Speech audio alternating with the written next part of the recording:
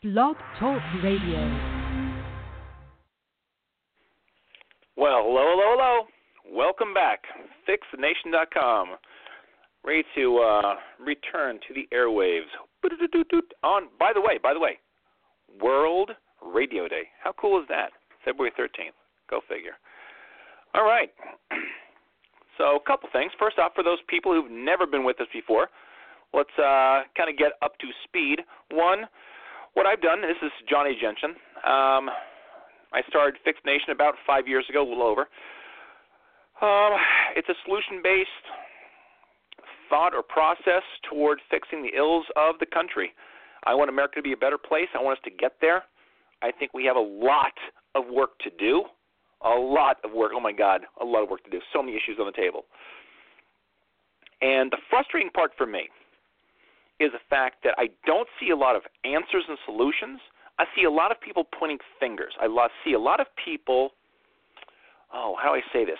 It's easy to find fault in something. It's very difficult to come up with a real-time solution to the very thing you point out. Think about that for a second.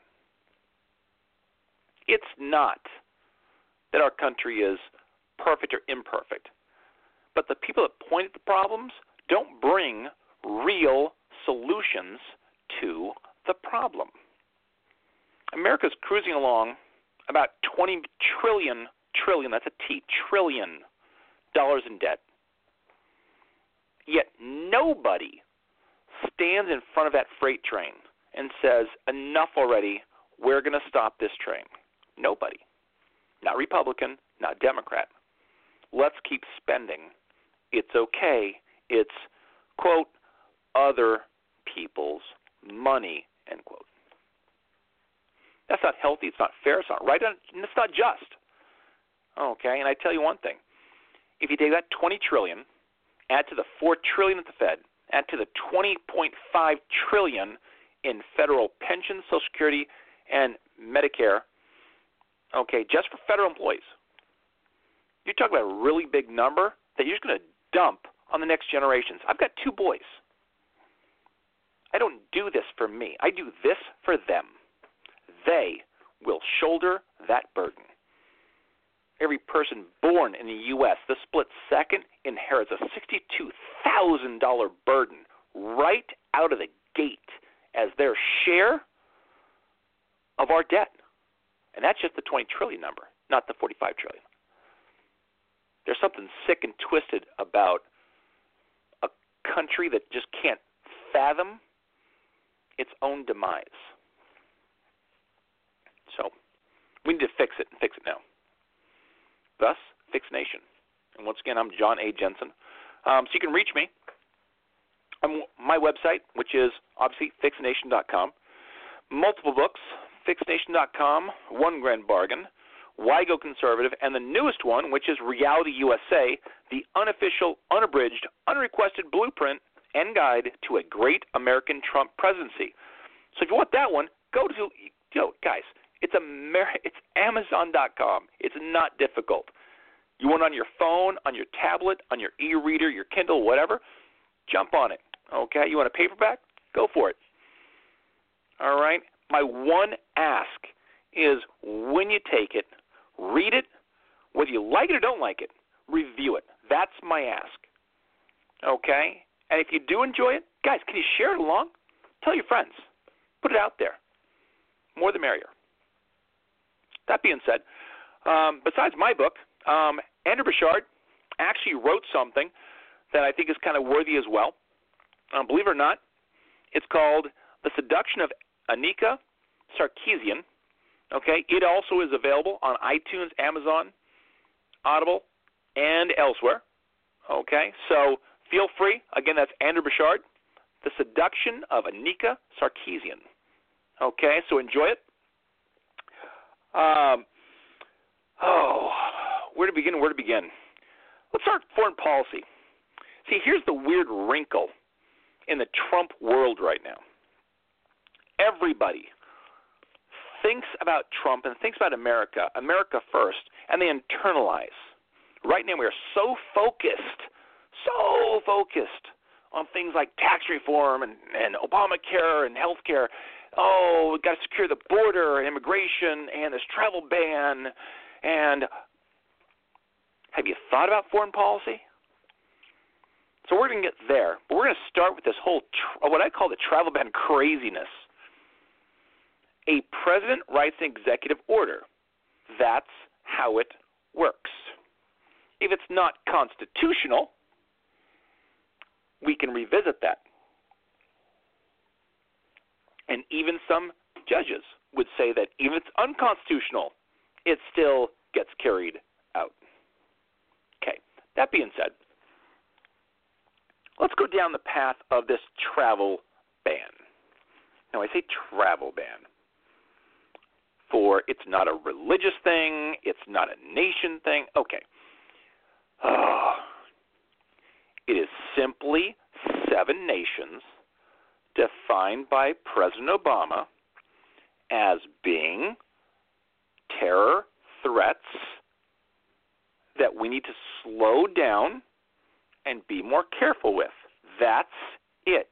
It stops right there. Here's the problem.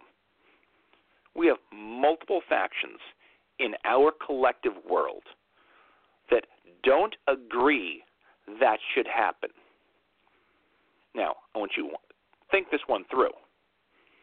Anybody who's against that, what I just said, wants to put us at risk. They literally are risking your children, your lives, their lives, all because of political lunacy that doesn't exist. That's tragic. It truly is. So let's go back to a couple of things. Trump writes an executive order. It's fairly ambiguous, but it's not grotesquely unethical. He's saying 7 nations, 90 days, take a pause, all travel. Judge in Washington, liberal, stops it, confirmed by a 3-judge district ruling. Okay. The rulings they made say something, and I'm paraphrasing, like this. If you are someone who is to immigrate into the U.S., you have the right under the Fifth Amendment of due process. Okay, let's be really clear. 2 things are true. Either you are in U.S. soil, anywhere in the world, therefore you have the right to due process under the Constitution because you're covered by it, or you're a citizen of the U.S. on U.S. soil, and you have the right to due process under the Constitution. At no time does a foreign national on foreign soil ever have rights under our Constitution. A U.S. citizen off U.S. soil wouldn't have that right. Talk about judicial overreach and craziness. You haven't fathomed it yet. Here it is. So that being said, I want you to think about what the Ninth Circuit Court represents. 86%, I'm going to say it one more time, 86% of their rulings are that go to the Supreme Court, they're appealed, are overturned. So I'm going to ask you a direct question. Think about what you do in your lot in life, in your job. You walk up to your boss and you say, hey, boss, I'm 14% successful at my job. What do you think your boss would say if she realized that you were only 14% successful? That's like a major league hitter hitting 140. NBA player making 14% of their shots.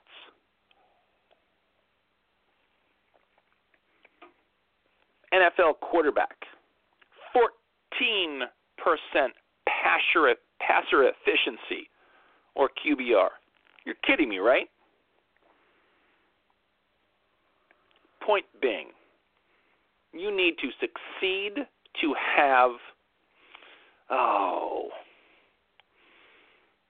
the more you succeed, the more people feel you're legitimate, is the way I'm going to phrase it.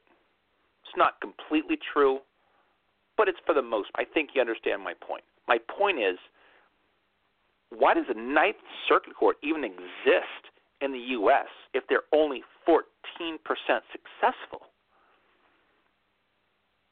Because it feels good that they do it at the moment? Now, this goes back to one of my premises. I don't believe in what I call judicial activism. Judges should rule within the parameters of the law, about the law, using things on the precedent and the Constitution, etc., to make their decision. When they want to create legislation by their decisions, it's horrifying. We have a separation of powers for a reason. Now, if you believe in judicial activism, it might sound really, really neato. But here's this is a reality check for you. You do understand that when Harry Reid created the nuclear option in the Senate, it's about to come full circle and hit because he was on the Democratic liberal side of the spectrum. Now it's going to come full circle, and the Republicans, conservatives, might use the exact same tactics to get anything they want done. So if you're Harry Reid, do you cry when you look at yourself in the mirror, or do you celebrate the fact you created this? Let's go down the fact of judicial activism. If you're going to overreach in one sect, the judicial, what's wrong with the president overreaching? You can't argue one and not agree with the other. What about the Congress just getting out of hand? See, and this is where it gets a little craziness to it. Stop it, people. We have three distinct branches. They're equal. And they all have responsibilities, and they all have checks and balances. So I got a tip to all three. Rein the others back in. You have that right. Do it. Act. Vocal. Do it. Move. This is not something to be taken lightly. The reign of the judges exists at the purview of, etc. Immigration is congressional authority, period. They've deferred to the president, period. The president gets to choose, period, within the framework of the existing law. There's nothing Trump has done that's outside the framework of the existing law. Nothing. It quotes verbatim what already exists, and the judges overturned it because they don't like the policy. That's heresy. I won't ever understand that. But again, it also happens to be the world we live in, right? But beyond the travel ban, there's the immigration, which is the bigger picture. Okay? What's the end game for where we're going? Build the wall. That was Trump's mantra. Hillary was, families first. Whatever. Both of them are sound bites. That's not immigration. So again, I'm going to encourage you to do something. Okay? I know it sounds like I'm selling a book, but that's not my point. My point is, in Reality USA, there's my tweaks to immigration. There's a history and origin of immigration in the U.S., and there's Trump's plan. Dig in. Give it a read. Trust me, you're going to enjoy it. When you do it, share it and review it. Being is, Immigration is not a one tweak and we're back to normal. And this is what people don't get for the most part. I had a really interesting conversation with a guy the other day, and he happens to be a millennial, very young, very, very young. Young to the point where he's never known a high-growth economy. All he's known is what is right now. This is normal to him, what we go through every single day. That very blasé, hoping to get busy, waiting for something to happen, burdensome kind of economy. Right. So we're talking about this, and he's like, God, how come we have so many issues that haven't been dealt with in so long? I'm like, dude, you are so right. I respect you tremendously right now. Because not only do we have a lot of issues, but they've been ignored. We're not talking a couple of years. We're talking decades and generations. The last criminal justice reform, 1990s. That's 20 years, guys. Immigration reform, 20 years, 1990s. Entitlement reform, 30 years, 1980s. Tax reform, 30 years, 1980s. Inner cities suffering for decades and generations. You can't make this stuff up, people. You can't. You truly can't. So immigration at the end game, the bigger picture, is a slice of what I call a pizza pie. There are 6 slices to that pizza. There's the economy, immigration, national security, and there's education, criminal justice, inner city poverty. Those are the 6 wedges. That's what Trump has to deal with right now. Immigration and all those other slices are interrelated. You cannot fix one without the other. It doesn't have to be in the microsecond simultaneous action, but it does have to be in real time dealt with. You cannot fix tax and not attach that to health care. You might have things in the tax code that needs to be connected, or vice versa. How do you fix inner city poverty without dealing with education, infrastructure, criminal justice reform, and job creation? How do you fix that without doing those? You can't.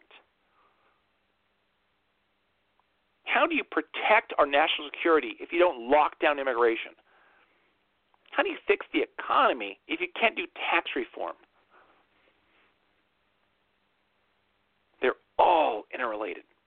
Immigration is safer United States. There's nothing wrong with that. If you're going to argue that point, you have no business being a citizen in the USA.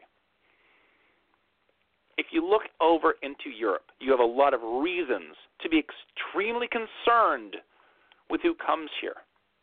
But it also goes down a different path. And we're going to talk about concentric circles for a second.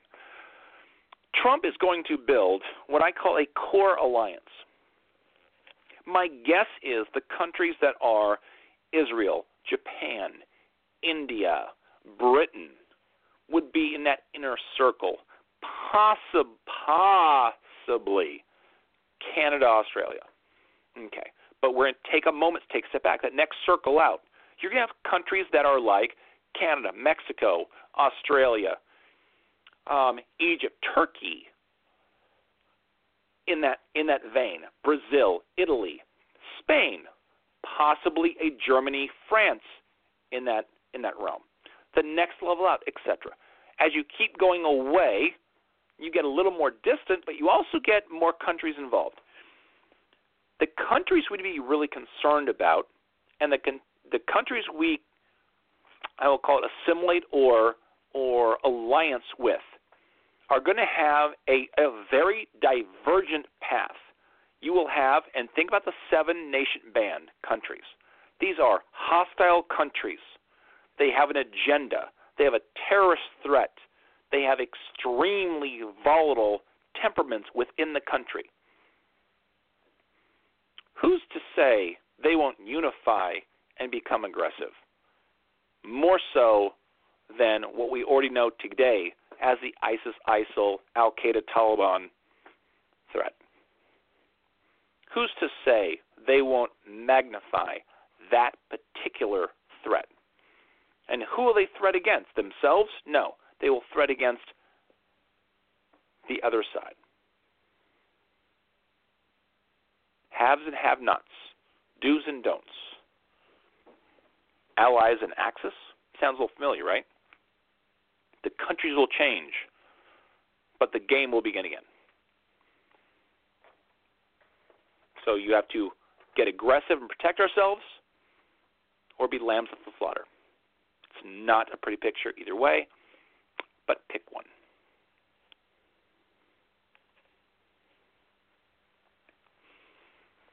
Foreign policy. Wow. One of the things that people don't understand when Trump took this job, they understood the domestic issues. Let's just rapid fire down some international concerns.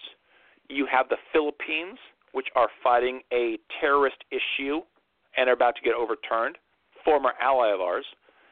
You have Cuba, which is on the rise, although shouldn't be. You have Israel on the decline, although shouldn't be. You have issues in the Ukraine and Crimea, unaddressed. South China Sea with China, unaddressed. Issues with North Korea, unaddressed. Syria, the entire Middle East, unaddressed. Turkey, unaddressed. It's lunacy. There are hotspots all over the world. Who are you more concerned about? Mexico, because we have people who cross the river, or people in Canada because Trudeau is taking refugees from Middle Eastern countries by the thousands? Which concerns you more? Which border? Begs the question, doesn't it? What about Congress? Let's jump ships for a second. Here's my question to you. And by the way, just for clarity, I'm a Republican/conservative/pragmatist.